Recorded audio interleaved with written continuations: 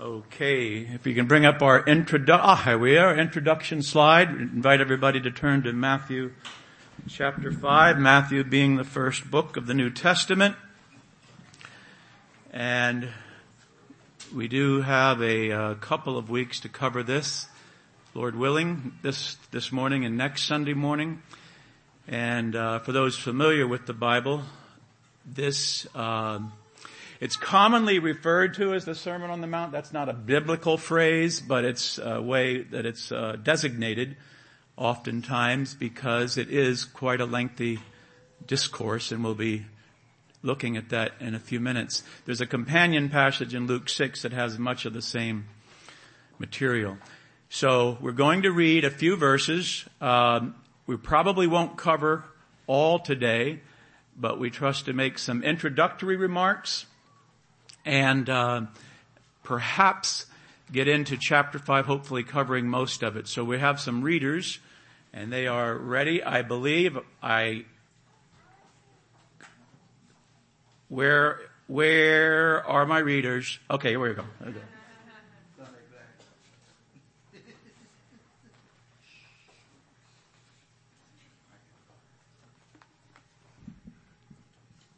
I'm reading in Matthew 5, 1 through 10. And seeing the multitudes, he went up on the mountain. And when he was seated, his disciples came to him. Then he opened his mouth and taught them, saying, Blessed are the poor in spirit, for theirs is the kingdom of heaven. Blessed are those who mourn, for they shall be comforted. Blessed are the meek, for they shall inherit the earth. Blessed are those who hunger and thirst for righteousness, for they shall be filled. Blessed are the merciful, for they shall obtain mercy. Blessed are the pure in heart, for they shall see God. Blessed are the peacemakers, for they shall be called sons of God. Blessed are those who are persecuted for righteousness' sake, for theirs is the kingdom of heaven. Amen.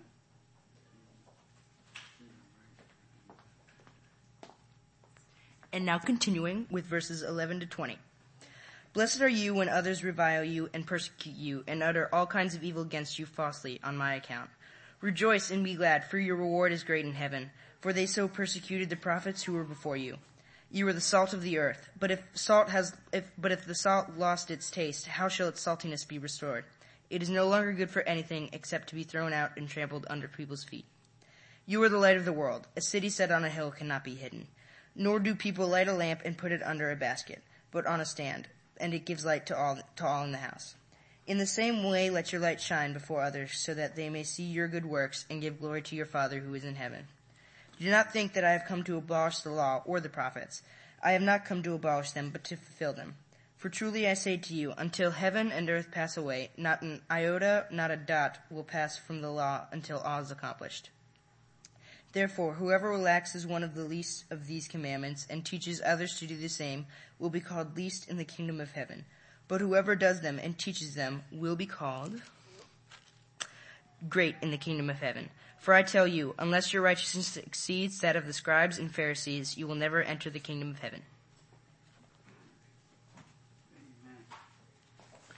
Thank you, Daleth and Daniel. Okay, so what we're going to do is consider this passage today. In this sense, the Sermon on the Mount is a proclamation of the King concerning the kingdom. In chapter number 4, the Lord Jesus has presented, and he said, the kingdom is at hand. We're going to be referring to what that kingdom is as we move along in our study. And ultimately, what we want to do throughout this whole lesson is apply this to ourselves. How do you do life? How do I do life? How is it that you conduct yourself? What are the principles that you follow? What is the authority structure that you are under? Because we're speaking of the kingdom. There is a kingdom and there is a king. And let's see if we can learn as we go along. Now, I want to make a few introductory. Didn't know it was so late, but we'll adjust.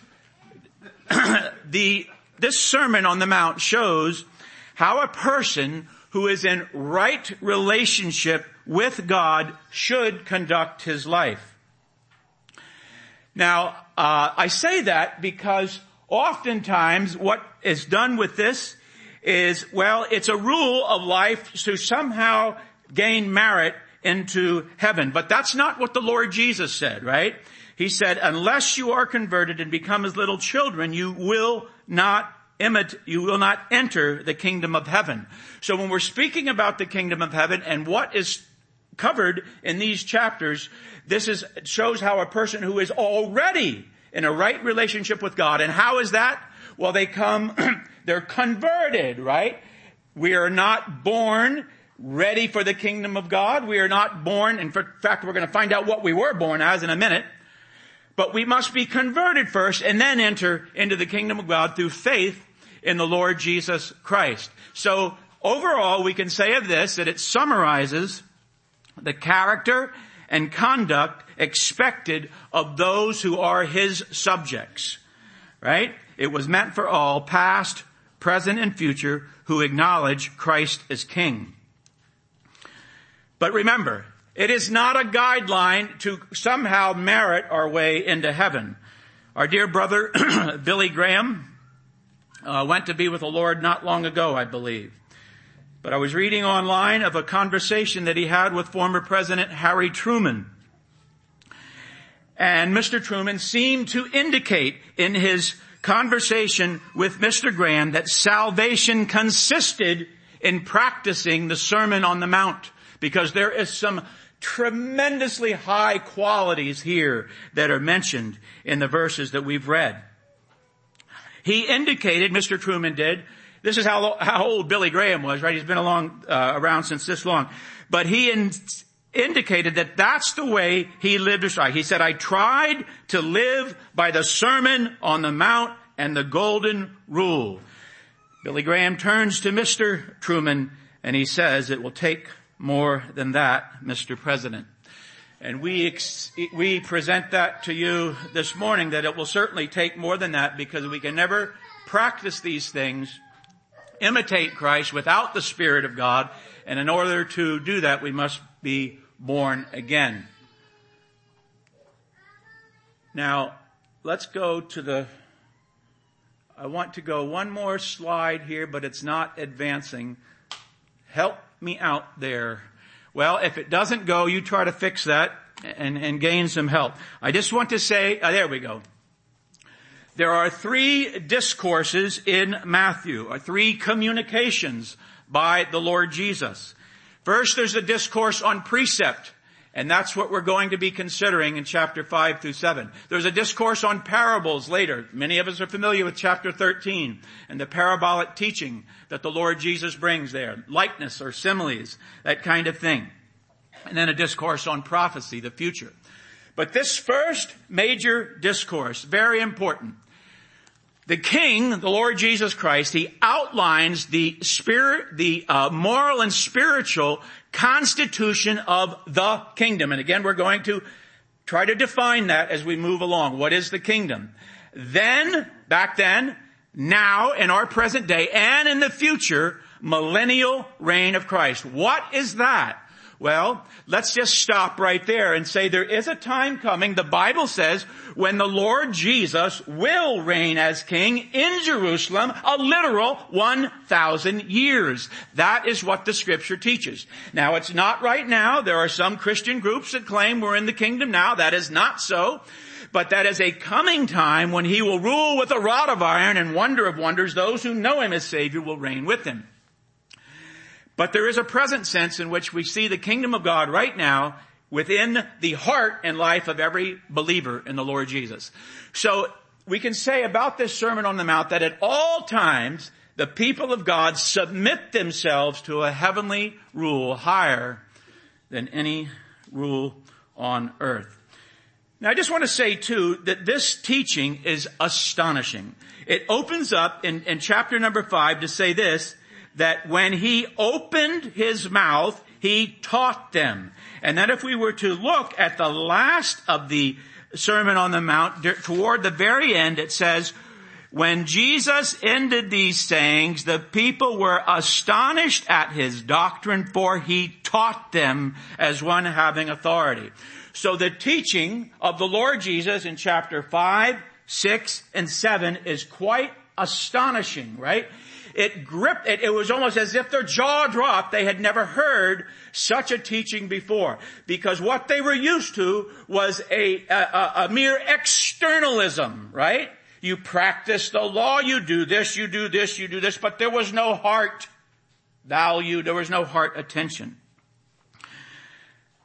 Now, before we actually go into it, I just want, since we're speaking about the kingdom, I want to consider quite a disturbing or distressing kind of matter that I think it's well for me and all of us to consider.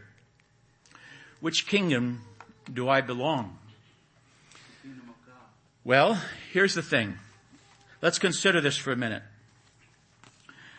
Since we're speaking about the kingdom, we have to challenge ourselves to what kingdom do we belong. Later on, in the Gospel of Matthew, the Lord Jesus is speaking about Satan and his kingdom. So we have this kingdom of Satan, this kingdom of darkness, and we have the kingdom of God, or the kingdom of heaven. Now, again, this may come as astonishing to all of us, and the more I think about it, it grips me. The Bible presents every individual, every human being, as either being children of God, 1 John chapter 3, or children of the devil. And you might stop and say, whoa. I'm very moral. I'm upright. I'm a good person. I pay my bills. I don't get into traffic tickets. I, right?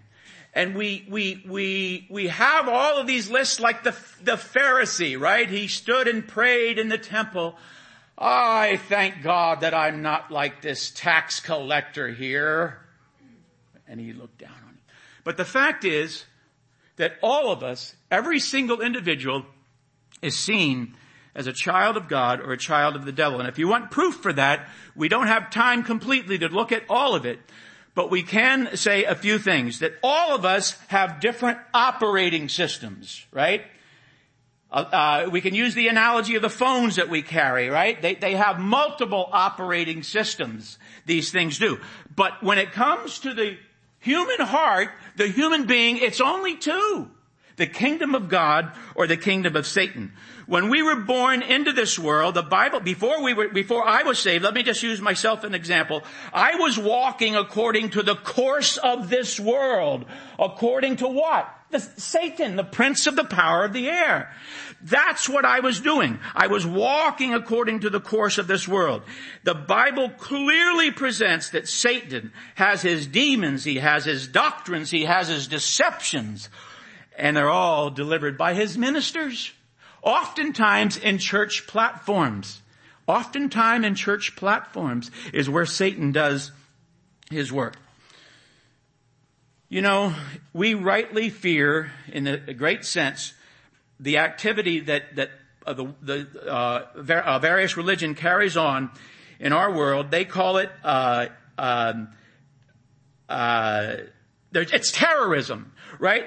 They will purposely suicide bombers, they call them, right? And they would terrorize villages and people and places and so forth. And that's an awful thing. But, you know, the Bible presents that something worse than terrorists is those that are errorists, those that mislead the people of God and lead them down a dark path right into hell. You see, it is possible for people to sit in a congregation, and this is very distressing when you think about it, that we sit and take it in all the while we have never transferred from the power of darkness into the kingdom of his dear son. But we're going on in a religious kind of activity. Listen, do you know what the Lord Jesus looked at religious people in John chapter 8? He looked at him and said, "You are of your father, the devil." That was serious talk. These were religious people, upstanding in their community. John chapter 8, "You're of your father, the devil." And you say, "Well, wait a minute. Oh, I'm not that. I'm not in the occult. I don't do any of that."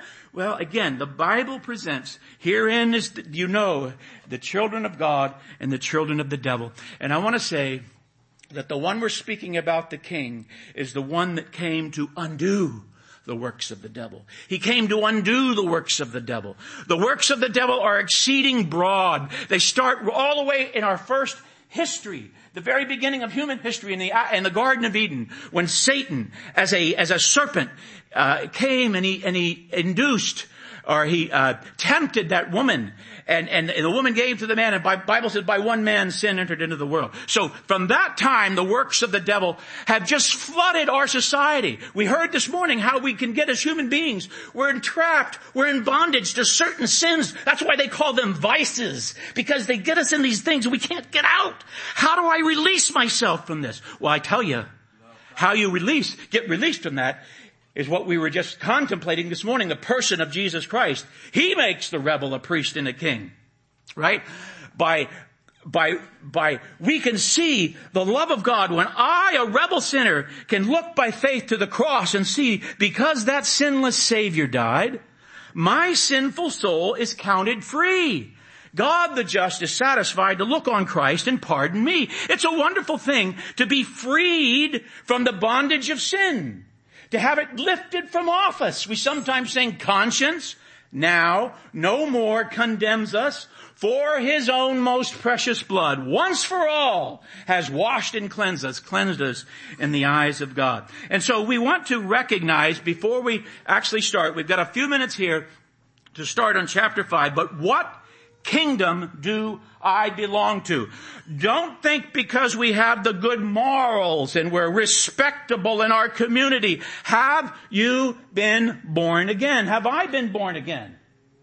Well, I thank God many of you here today, along with myself, have been born again by the Spirit of God. We've been called out of darkness into his marvelous light. There's been a great transferred from the power of darkness into the kingdom of his dear Son. When I was born, I was in Adam. But when I became a believer, now I'm in Christ. No longer in Adam, right? In Adam, all die. In Christ, all shall be made alive. It's a wonderful thing. You know, to be born into the family of God. I wasn't naturally born into the family of God, and neither were you.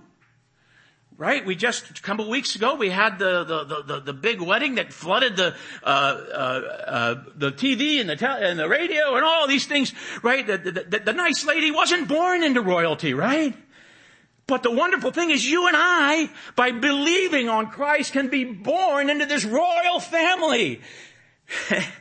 Into the family of the King eternal, under the blessed and only potentate, the King of kings and Lord of lords. I'm a child of the King. Are you? Are you?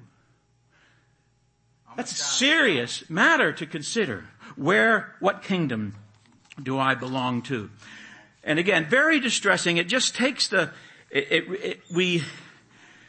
just want to point out one more thing before we go. That, you know, oftentimes in life, we're born with certain influences in our life, in our family. But the Bible makes it clear, if I'm going to be redeemed, not with corruptible things like silver and gold, but with the precious blood of Christ. It says that we were redeemed from our vain conversation or our aimless conduct, or the empty way of life. In other words, I was born into a family and into a situation where maybe I was taught a certain way. And I have to come to grips with what kingdom is that part of. Is it an empty way of life, empty ritual, religious life that offers nothing, no relationship with God? Can I tell you that most religions are like that? We're born into them, and it's an empty, aimless way of life whereby we must be redeemed out. And I tell you, by the grace of God, many of you are here this morning are redeemed by his precious blood. Now, so what kingdom do I belong? How do you do life is the question that we want to consider. One more comment about the kingdom of God and the kingdom of heaven. Essentially the same. There's two different phrases, and I know that the Spirit of God must have his full reasons for why he actually used the different terminology, but kingdom of heaven is only mentioned in Matthew, kingdom of God in the other Gospels. And it does seem to be very synonymous, as a number of verses will show they're used interchangeably, and we'll just leave it at that. Now, what we'd like to do is just look at it just for a few minutes here about the Beatitudes. That's the first several verses of chapter number 5.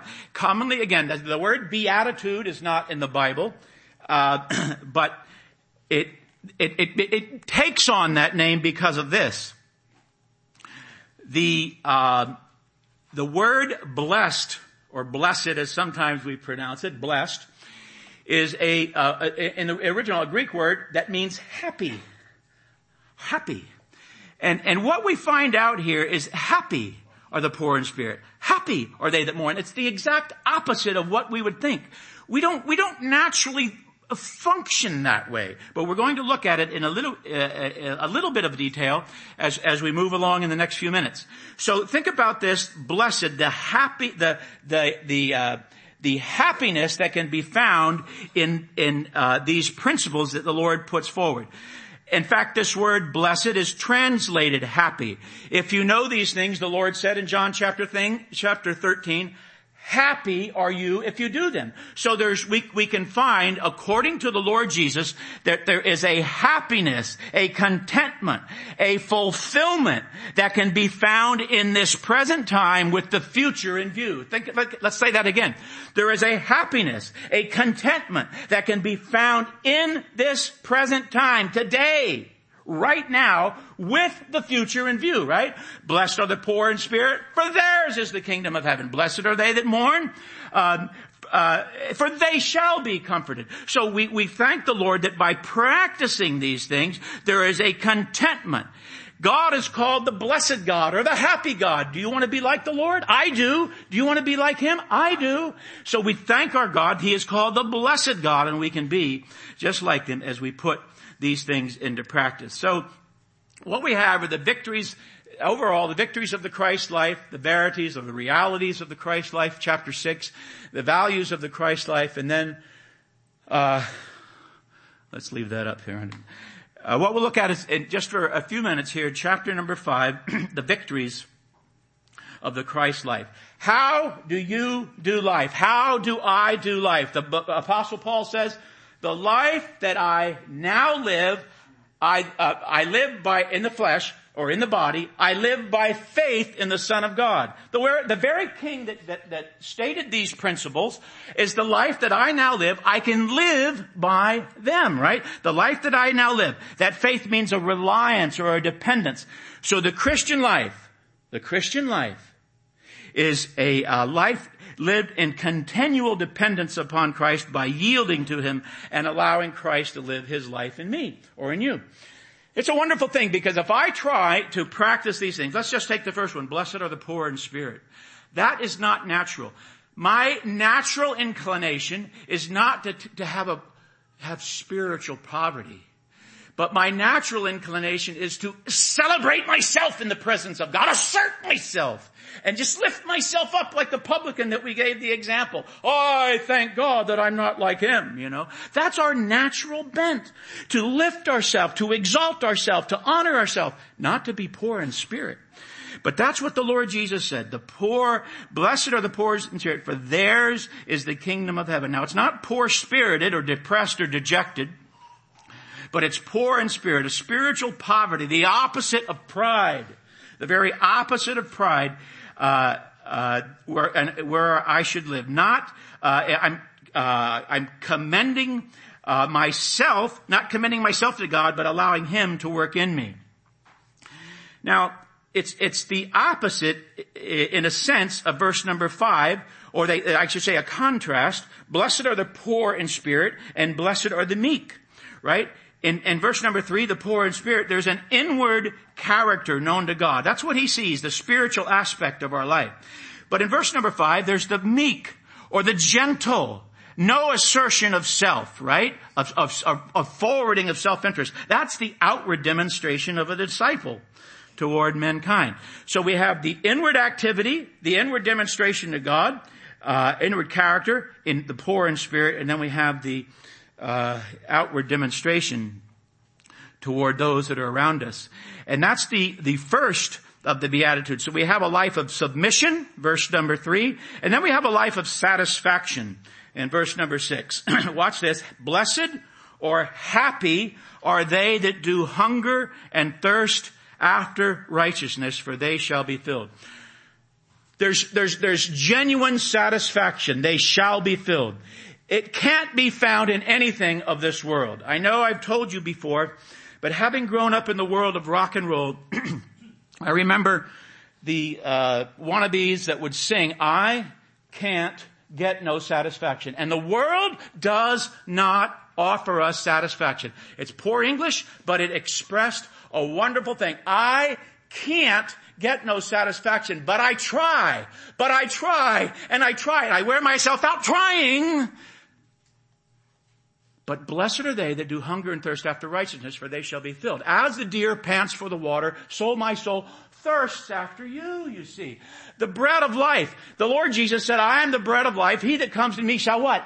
Never hunger. He that believeth on me shall never thirst. It's a wonderful sense of satisfaction that's not found in this world, but it's found out of this world in a sense. It's found in the person of Jesus Christ our Lord. There's true satisfaction. Don't feed on the sorry substitutes for sustenance that the world has to offer.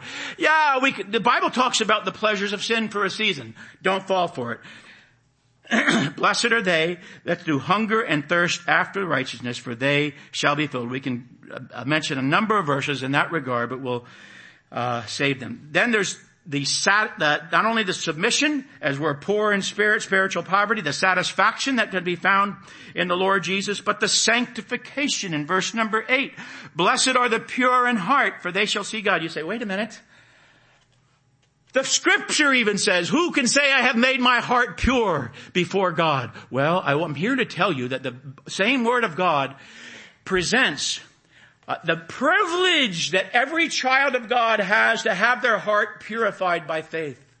That's the privilege of every human being. When God, He doesn't need an x-ray machine to see in my heart. When He sees my heart, God sees my Savior, and then He sees me. He doesn't need an x-ray machine. He looks right through the Lord Jesus and He sees that my heart has been purified by faith in the living God. So I can be pure in heart in that sense. But as I move along in my Christian experience, right, I want to see this attitude of sanctification, continual setting apart. Here's how the scripture puts us. Let us, 2 Corinthians 7, let us cleanse ourselves from all filthiness of the flesh and spirit. Right? Perfecting holiness in the sight of God. It's a wonderful activity in this life to understand, to realize that when God sees me, He sees my Savior, I'm pure in heart. He has declared me righteous the moment I believe. But as a child of God, He has declared me right. And now He gives me the privilege of participating in making me right. I participate with what the Spirit of God is doing. And I set myself apart to be pure in heart. I sanctify myself. I cleanse myself from all filthiness of the flesh and spirit. In other words, I don't voluntarily participate in what the world has to offer me. The world has to offer me a bunch of sin and wickedness and depravity. I don't need to participate in that. The pure in heart, don't be conformed to this world, but be transformed by the renewing of your mind. The satisfaction that could be found, the sanctification in verse number 8, and then the suffering. We'll just spend 2 more minutes here. The suffering. This is not natural. You hit me, I strike you back. That's the way the world operates, right? Well, the Bible says that as believers, we now have the privilege of suffering for Him. When He was reviled, He did not revile again. When He suffered, He threatened not, but committed Himself to Him that judgeth righteously. Look at what the verse says. These are the words of the Lord Jesus. Blessed are they which are persecuted for righteousness' sake. They're persecuted for a principle righteousness, but they're also persecuted for a person. The Lord Jesus, right? How many times have you been in the office and you haven't laughed at the dirty joke that your coworker has picked up on? Ha ha ha ha! Don't you think that's a good one? Ha ha ha ha! And everybody around is laughing. And what are you doing? Are you participating in it? Laughing along with them? You see, we can what are y'all, goody two shoes? You don't laugh at my joke? Well, it's happened, right? And you can get called all kind of names because you don't participate in the filthiness of this world, right? Blessed are they. Now, we don't suffer like others in other lands that are literally suffering physically for the Lord Jesus. Bless God, we don't yet. I believe it's coming. You know, and a lot of the churches around us are going to empty out real quick because they were just following a man or whoever they were following. But I tell you, it's going to be coming a time when blessed are they which are persecuted for Christ's sake. Are you going to be one of them or just back out? Oh, I never really believed that. I didn't. I was just going along with the crowd. No. Blessed are they which are persecuted for righteousness' sake, for theirs is the kingdom of heaven. Blessed are you when men shall revile you and persecute you and say all manner of evil against you falsely for my sake. Again, do I have an influence in my little locale? When I walk into the lunchroom, when I walk into the classroom, when I walk onto the tractor, whatever it may be, is my life an influence to the Lord Jesus? Listen, we've got to close with this. Not only do we have all of these things, the submission and satisfaction and suffering and so forth, but we have similitudes in verse number 13 and through 16. You, if you know Christ as Savior, you, me, are the salt of the earth. Now watch what it says. Here's what the Lord Jesus says. You can be, you are the salt of the earth. Now, what is salt doing? It's to create a thirst. It's to help in the matter of corruption. You see, so if I'm going to be the salt of the earth, every child of God is called to be that. But as we were singing in our song, be salty or worthless. Now, if I were to poll the room this morning, poll Christian churches, how many of you want to be worthless salt? I don't think anybody would raise their hand or vote. Put me in, Lord. I want to be worthless salt, to be cast out and trodden under the foot of men, says the Lord Jesus. That's not what I want to be. I want to be an influence. You want to be an influence. How do you do life? How do I do life?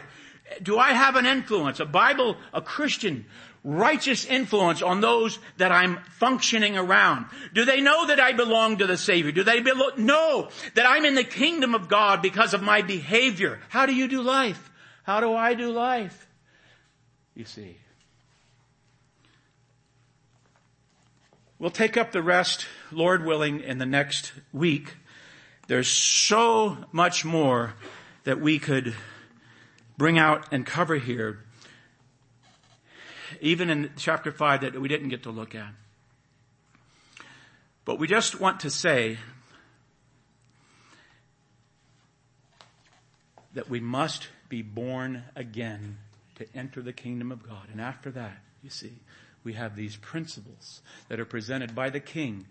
And I can find true happiness, true contentment, true fulfillment as I hear the preacher, the Lord Jesus, and as I practice these things. If not, the Bible talks about those that hear at the end of this section, and they're like a foolish man, that they don't practice what the Lord has brought forward. I have the choice. So how do I do life? How do you do life? I trust that the few thoughts on the Sermon on the Mount, just a few that we've shared this morning, will be of help to us, and that first of all, that we must be born again and enter the kingdom of God. And once we're in the kingdom of God, to be able to live as a child of the King, to function as a royal subject to that blessed and only potentate, the King of Kings and Lord of Lords, because one day I'm going to stand before Him, and I'm going to give an account for my life, the things that I've done in the body, whether good or bad. Now, this is not for salvation. This is for reward. We read about reward there. That reward, their reward is in the kingdom of heaven, those that suffer. It's for those that know Christ first, but there's reward for suffering for Christ. But I'm going to give an account. You are too. Every individual. We must all appear, if you know Christ, before the judgment seat of Christ. So I trust in the few principles. How do you do life? We'll just be challenged by this morning. Let's close in prayer. Our Father, we're thankful for these lessons here. We think especially of how the Lord warned about those that thought, they acted as if they were in the kingdom of God. They read the scriptures. They did a lot of spiritual things, but they were never born again. And he could say to them, you are of your father the devil. This is quite distressing, our Father, quite distressing. That upstanding, moral, righteous, self-righteous people, individuals, could be living a life, a lie, never having transferred from the kingdom of darkness, the power of darkness, into the kingdom of your dear Son. Our Father, we pray that the words spoken this morning, the Holy Spirit of God will use to speak to our hearts, both as believers, we who know the Savior, and for those that don't, they might realize their need and turn from darkness to light and trust the Savior of sinners. In his name we pray, amen.